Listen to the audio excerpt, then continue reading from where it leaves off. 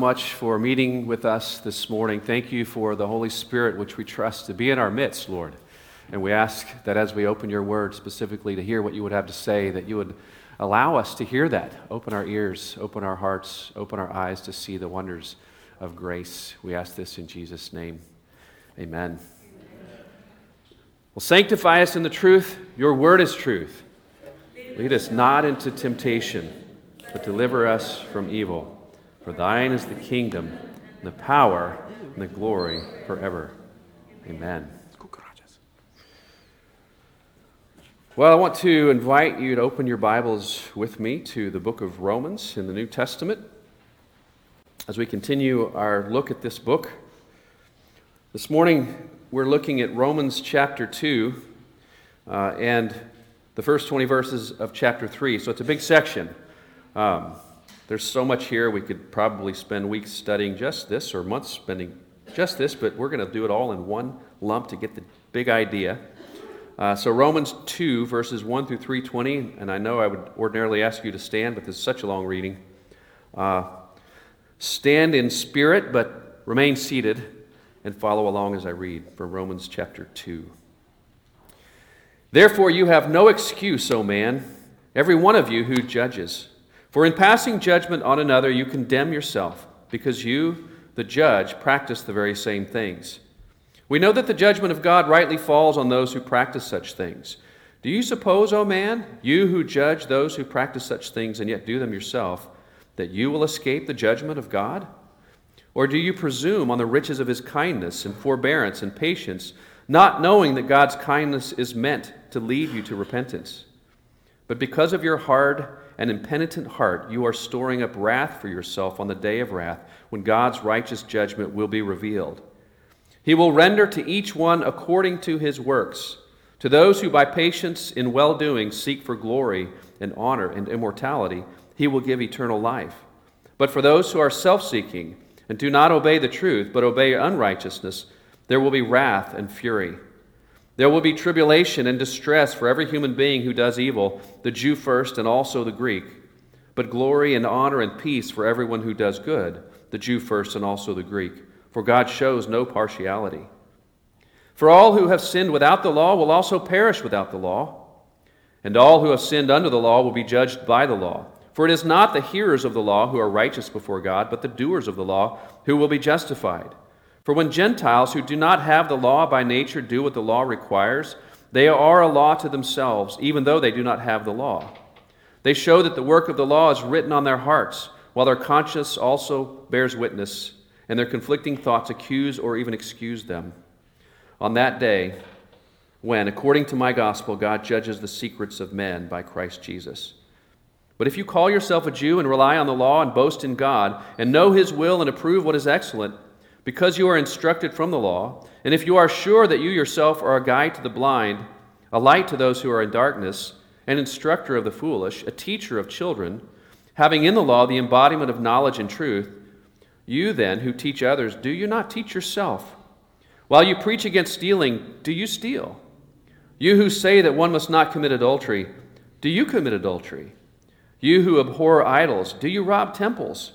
You who boast in the law dishonor God by breaking the law. For as it is written, the name of God is blasphemed among the Gentiles because of you. For circumcision indeed is of value if you obey the law, but if you break the law, your circumcision becomes uncircumcision. So if a man who is uncircumcised keeps the precepts of the law, will not his uncircumcision be regarded as circumcision? Then he who is physically uncircumcised but keeps the law will condemn you who have the written code and circumcision but break the law. For no one is a Jew who is merely one outwardly, nor is circumcision outward and physical. But a Jew is one inwardly, and circumcision is a matter of the heart, by the Spirit, not by the letter. His praise is not from man but from God. Then what advantage has the Jew, or what is the value of circumcision? Well, much in every way. To begin with, the Jews were entrusted with the oracles of God. What if some were unfaithful? Does their faithfulness nullify the faithfulness of God? By no means. Let God be true, though every one were a liar, as it is written, though you may be justified in your words and prevail when you are judged. But if our righteousness serves to show the righteousness of God, what shall we say? That God is unrighteous to inflict wrath on us? I speak in a human way. By no means, for then how could God judge the world? But if through my lie God's truth abounds to his glory, why am I still being condemned as a sinner? And why not do evil that good may come, as some people slanderously charge us with saying? Their condemnation is just. What then? Are we Jews any better off? No, not at all. For we have already charged that all, both Jews and Greeks, are under sin. As it is written, none is righteous, no, not one. No one understands, no one who seeks for God. All have turned aside, together they have become worthless. No one does good, not even one. Their throat is an open grave. They use their tongues to deceive. The venom of asps is under their lips. Their mouth is full of curses and bitterness. Their feet are swift to shed blood. In their paths are ruin and misery, and the way of peace they have not known. There is no fear of God before their eyes. Now we know that whatever the law says, it speaks to those who are under the law, so that every mouth may be stopped, and the whole world may be held accountable to God. For by works of the law, no human being will be justified in his sight, since through the law comes knowledge of sin. This is God's word. All right, there's so much in this passage, we're not going to get to much of it. So I want to encourage you with the same way I did at the beginning, or in the introductory remarks of the series. You just got to read it slowly, and you got to read the whole thing all at once to see how he's building his argument case to case. But we're going to hit the high points of what he's talking about in this particular text. And as we continue, kind of pick up, where we were last week, the whole idea of this whole section and what we looked at last week is that he's showing us, quite simply, that none of us can earn our way into God's good graces. None of us can earn salvation by our own works. That's the idea, that you are, as often has been said, worse than you think you are. But don't be dismayed, because, of course, God's news is much greater than you ever imagined. And that is, in essence, what Romans can be summed up as saying. But there are hard lessons that we have to learn in order to get there, and that's what he is gently taking us through as he exposes the corruption that exists in the human heart. And I wanted to start using an illustration. And last year, Danny, I'm going to use you as an illustration. I hope that's okay. I didn't get your permission first, so you're okay with that. Because it's my fault as much as yours. We were looking for a truck together. It's okay if I tell this story? Okay, good. Put him on the spot. Dunning is my son. The car that he had was beginning to need more and more work, so he was wanting to look for something different and wanted to look for a truck. And he knows how I'm good at scouring to find deals. Sometimes I find them, sometimes they backfire on me. This is one of those situations, as you'll find out. But I thought, well, let's do something a little different. Let's look at the auction yards. Maybe we can find a truck that, has a few dents in it already. The dents will knock the price down. That's why perhaps we'll find it in the auction, and we'll get a good truck with a few dents. After all, the trucks are going to get dented anyway. Might as well get the advantage of having it already dented. So I'm looking at auction yards. I found a couple of potential candidates that I thought we could look at, and one was in Oklahoma City, which was good because we have family in Oklahoma City who could go and pick it up if we actually won the auction. The only problem was we're not there in Oklahoma City to go look at it in person. So we're looking for the parameters, ones that run and drives, but just have some minor issues on the outside. And we found this truck. It's this beautiful black F-150.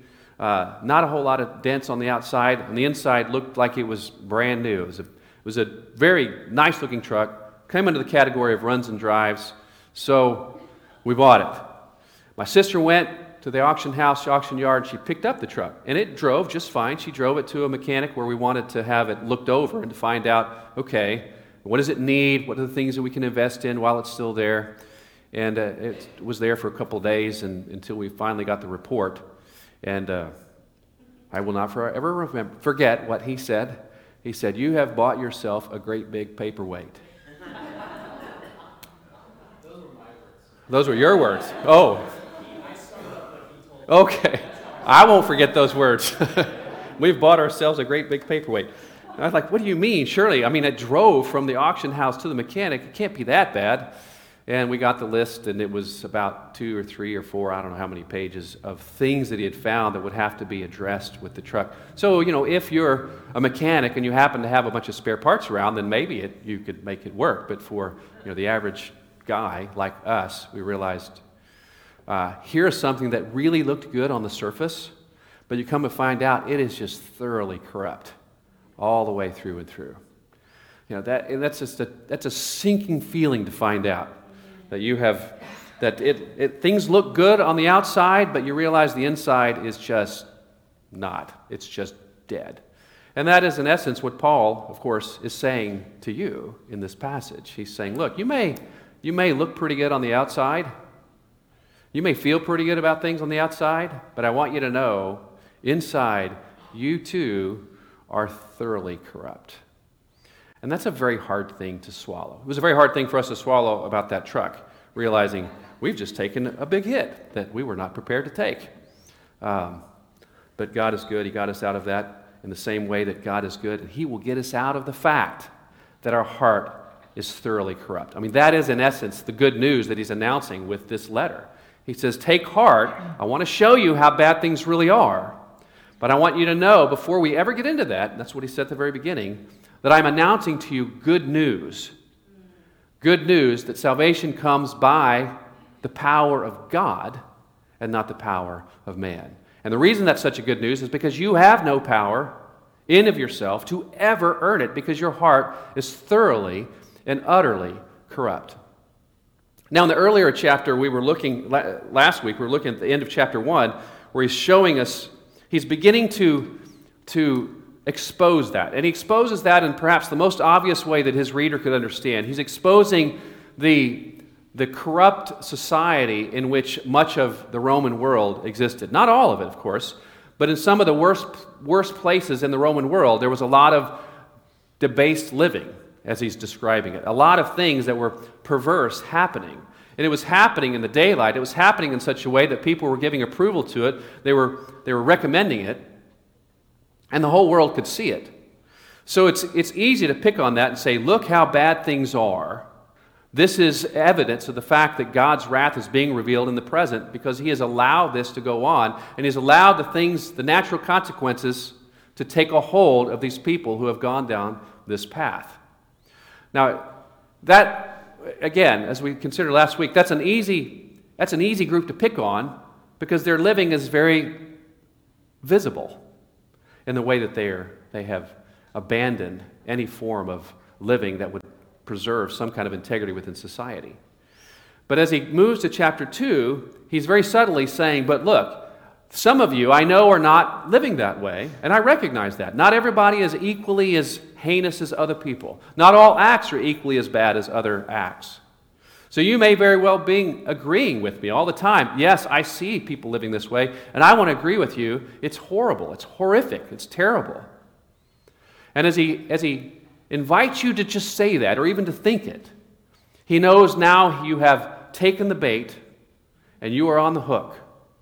Because he goes on to say, you then, who judge others, are you too not guilty of doing the same things? Now, this is a different category of people, and it's important to understand this.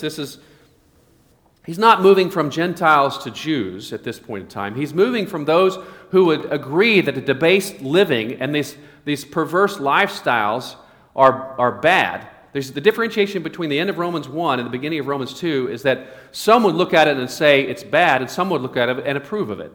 So the first group we looked at the end of Romans 1 is the group that says we approve of those who live this way. And the second group is those who looks at that and says we don't approve of those who live this way.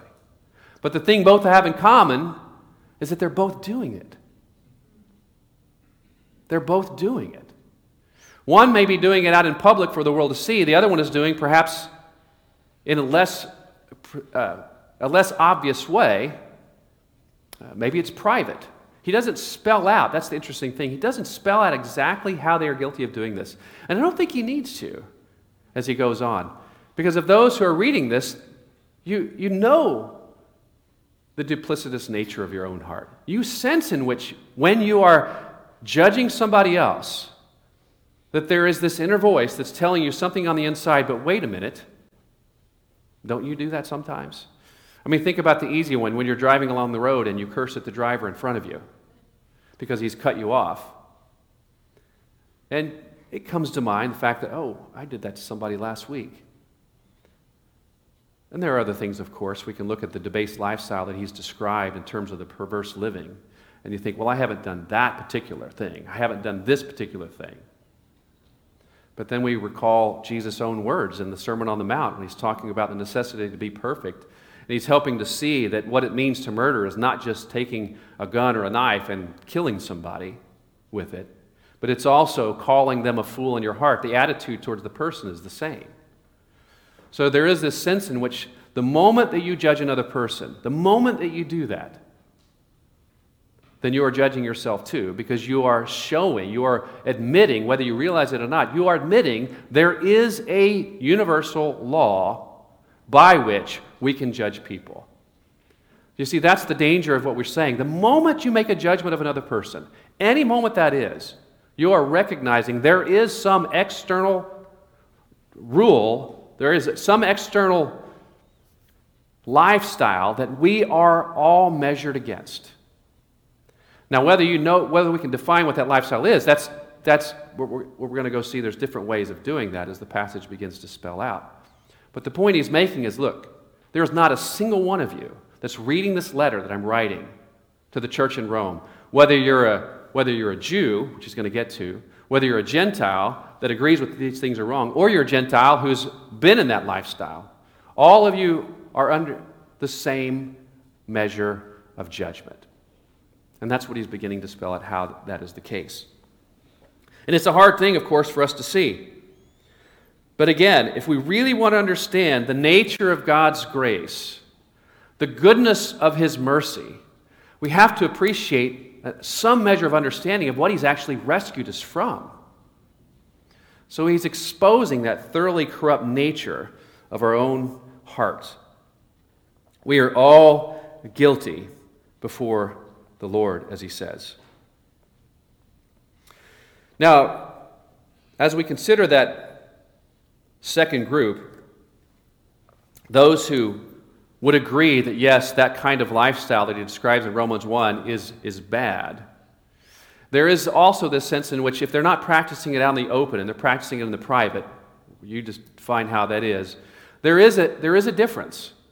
I mean, there are certainly degrees of heinousness of sin. To literally murder a person is worse than calling them a fool in your heart. You're both guilty of the same, in essence, law, but there is a difference. And clearly, if you murder someone on the street, you are more destructive to society than when you call them a fool in your heart. You see what I'm saying? And those aspects of those who approve of living in such a way that God has given them over to a debased mind that they do what ought not to be done, are being given over to a very obvious measure of the wrath of God being revealed. But some of us who don't do those things out in the public, but rather try to reserve that in the private areas and don't even want to do them at all, perhaps, but find ourselves at times guilty, there is some measure of a restraint on those people. There is some measure of their actions are less obviously damaging to society than the one who's doing it in the most heinous of manners. And there's a danger in thinking that because my actions, where I do them in private, aren't hurting anybody else, or I don't see society being harmed as a result of it, is to somehow think that, well, the wrath of God is not revealed against my actions, therefore I'm okay. There's that way of thinking. And Paul is addressing that very thing as those who would seek to justify that it's okay as long as my things aren't out in the open and pervert and hurting people. Verse 3, do you suppose, O man, you who judge others who practice such things and yet do them yourself, that you will escape the judgment of God? Or do you presume on the riches of his kindness and forbearance and patience? In other words, you're not yet feeling the sense of the revealed wrath of God like others may be, who are experiencing the due penalty for their living in such a way. Are you presuming on the riches of his kindness and forbearance and patience, not knowing that God's kindness is meant to lead you to repentance? And he goes on in verse 5, but because of your hard and impenitent heart, you are storing up wrath for yourself on the day of wrath when God's righteous judgment will be revealed. In other words, if the first group is actually revealing the wrath of God because they can see how these due penalties for their actions are happening in society, and you don't see those due penalties, you don't see the wrath of God happening, doesn't mean it's not coming to you. That's what he's saying. You're storing up for yourself wrath that will, in the end, come back and get you. That's the whole idea, that you are equally as guilty before them as they are. So what kind of examples can we think of that you do in secret? Where some may be living in a perverse lifestyle, others with their phones or their devices perhaps get addicted to some forms of pornography. And while you're not directly exploiting some young person, as some others may be doing who are doing it out in the open, nonetheless, you're still guilty of the same thing. But you're thinking, but this isn't harming anybody, so therefore it's okay. Again, that's presuming upon the forbearance and patience of God to say, this sin is permittable, or that one is not. And you are, nonetheless, as he says, storing up wrath for yourself. How do we know this to be the case? Well, that's what he goes on to spell out in verse 14 in chapter 2. For when Gentiles who do not have the law, by nature do what the law requires, they are a law to themselves, even though they do not have the law. Now, what law is he talking about there? He's talking about the law of God that came about being revealed to the Jewish people, especially under the time of Moses. When Moses led the people of Israel out of their slavery and bondage to Egypt, and he brings them to the mountain where he had told Moses to bring them, and he meets them there, and he delivers them the law of God, the Ten Commandments, among other things. He delivers them this moral law that is really revealing to them the character and nature of the God who has rescued them. So that's the law Paul is referring to. The Gentiles, and by the way, the word Gentile just means the other nations, the nations who aren't Jewish. They didn't have the law revealed to them. They didn't have this Ten Commandments given to them. So in the one sense, we could say, how are they nonetheless guilty if they didn't have the law? It wasn't on their books, as it were. And Paul is writing, well, how do we know that? Because their own consciences are bearing witness against them. There is a sense in which the law of God, the moral character of God, is written on the hearts of all men as a result of being made in the image of God. And the fact that there are some who would be out there condemning the other people in their lifestyle is showing that.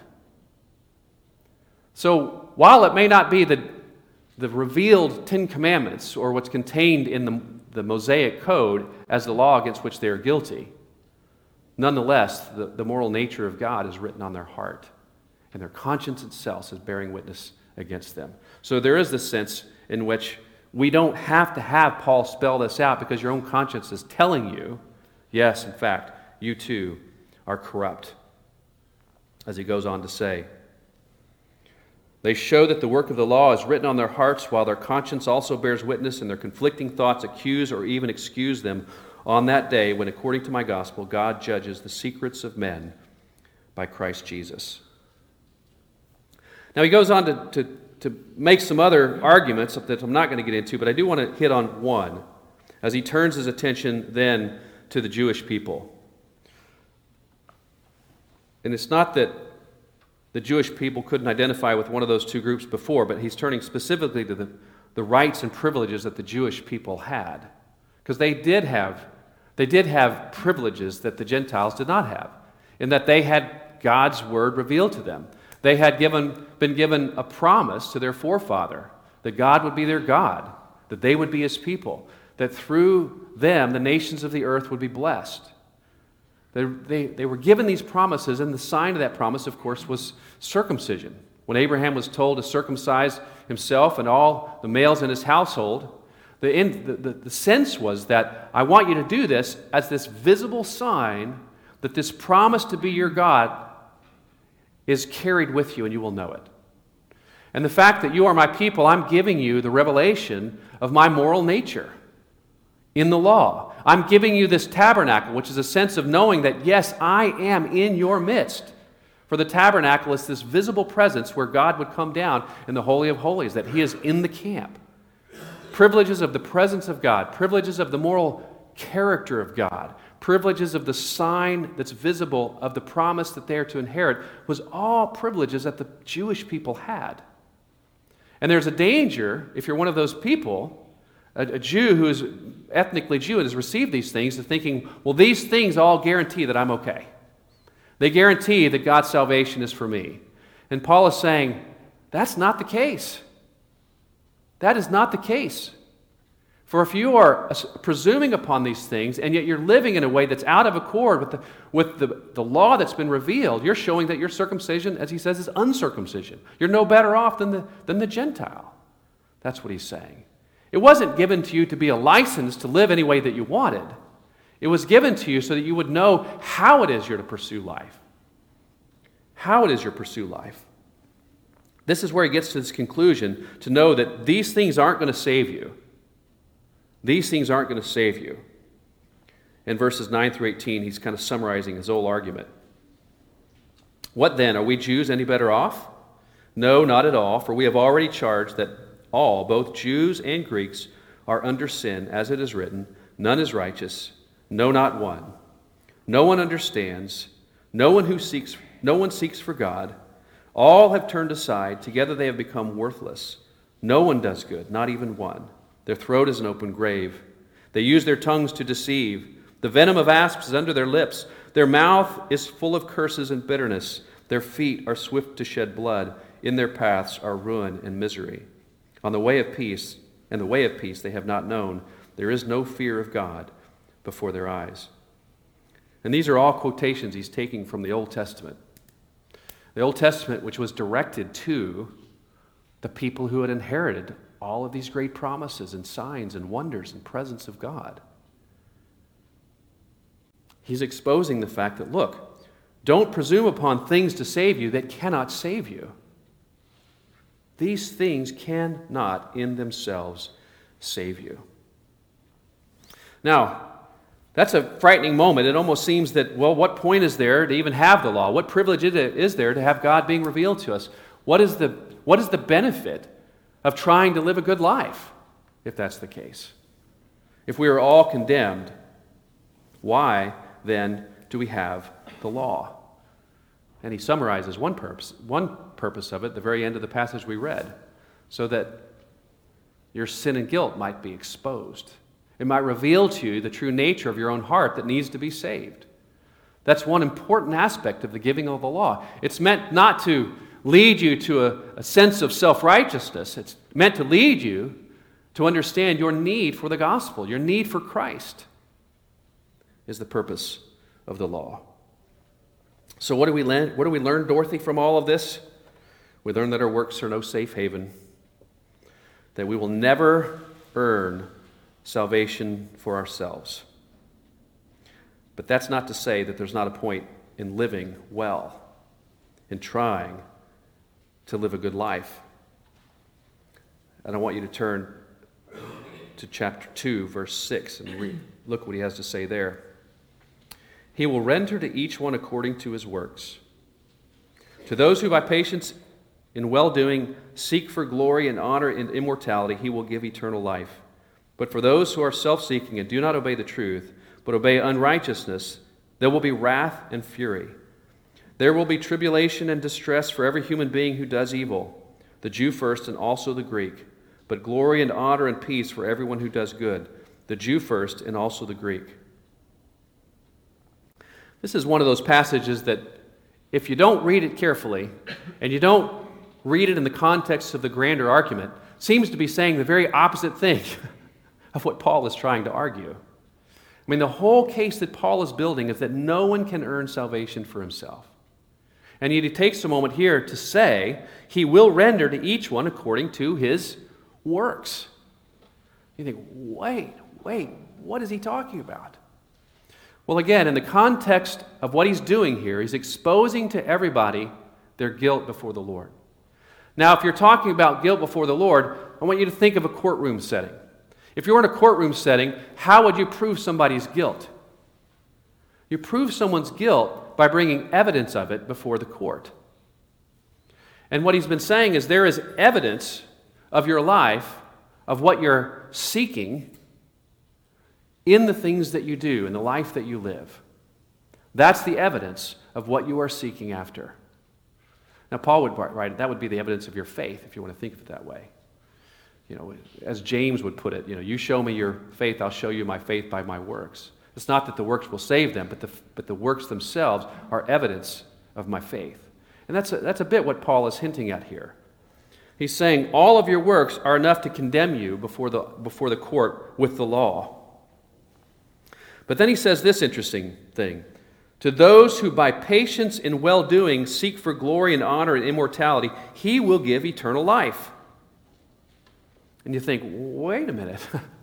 Is that mean he's saying if you live well, if you do a good job, then you will inherit eternal life? Well, no, not exactly. I want you to look at the key words that are expressed there. The word seek is important in this passage. He's talking about not the works that they're doing, but those who are seeking for glory and honor and immortality, as opposed to the one who is self-seeking. So there's two different things that they're seeking. One is self-seeking, and one is seeking glory and honor and immortality. Now, as you think about, well, what exactly is glory and honor and immortality all about? Well, it's all the things that are wrapped up in what he's revealing in the person of his Son. And how do you know that you're seeking these things? You're seeking what is only found in the Lord Jesus Christ? It results in patient well-doing, persevering good works, in other words. So it is important to have the law, not as a means of earning God's salvation, but of learning how to seek after the Lord. How do you seek after God? I mean, of course, the language of Romans and the language of the New Testament is, well, you have to believe in Him. You have to trust Him. But what does trust actually look like in practice? If I trust God, well, then I'm going to listen to what He has to say, and I'm going to follow it. I mean, if someone tells you, here's what you can find at the end of this path, and if you believe them, you're going to walk that path. If you don't believe them, you'll do whatever you want. Now, you may say you believe him, but he says, show me the evidence of your faith. Well, I don't have any, because I haven't walked that path. You told me to walk that path, well, I haven't done that. See, it's not the walking of your path that's earning you salvation. He's saying, look, this is evidence of your faith. Faith is not absence from an impact upon your life. So if you want to know, well, what is it that I'm seeking? You look at your life. You look at your life. And if you're examining your life, if you take that step back and look down upon yourself, if you can do that in the third person and say, what would I conclude about this person in terms of what their heart is attached to by what they are seeking by observing their life? Paul wants us to know, man, there is good news. And the good news is that Christ Jesus came to save sinners, those whose hearts are thoroughly corrupt. And guess what? That's you. Do you believe that good news? Well, seek me. Seek me. The Old Testament put it this way, you will seek me and find me when you seek me with all of your heart. That's what faith looks like. That's what saving faith looks like. It means to seek after the Savior, the one who reveals the glory and honor of God and who grants immortality. Because His glory and His honor through faith become credited to you. That's the gospel. The gospel says, guess what? You're a lot worse than you thought you were. Your heart is thoroughly corrupt. But there is good news, and that the grace of God is far greater than you ever dreamed or imagined. So seek after that one who has revealed it to you. Seek after His Son, Jesus Christ. Let's pray. Father in heaven, we are grateful that You did not leave us in our sin, that You did not leave us drowning in our own corruption, but instead, while we were still sinners, trapped by the corruption of our own hearts, You sent Your Son, Jesus Christ, into the world. to die in our place, that our guilt might be carried away, and instead we might be credited with his righteousness, so that our hearts would be forever changed and our eyes would be forever open to your glory and your honor. Help us, Lord, to live lives that exhibit this faith. In Jesus' name, amen.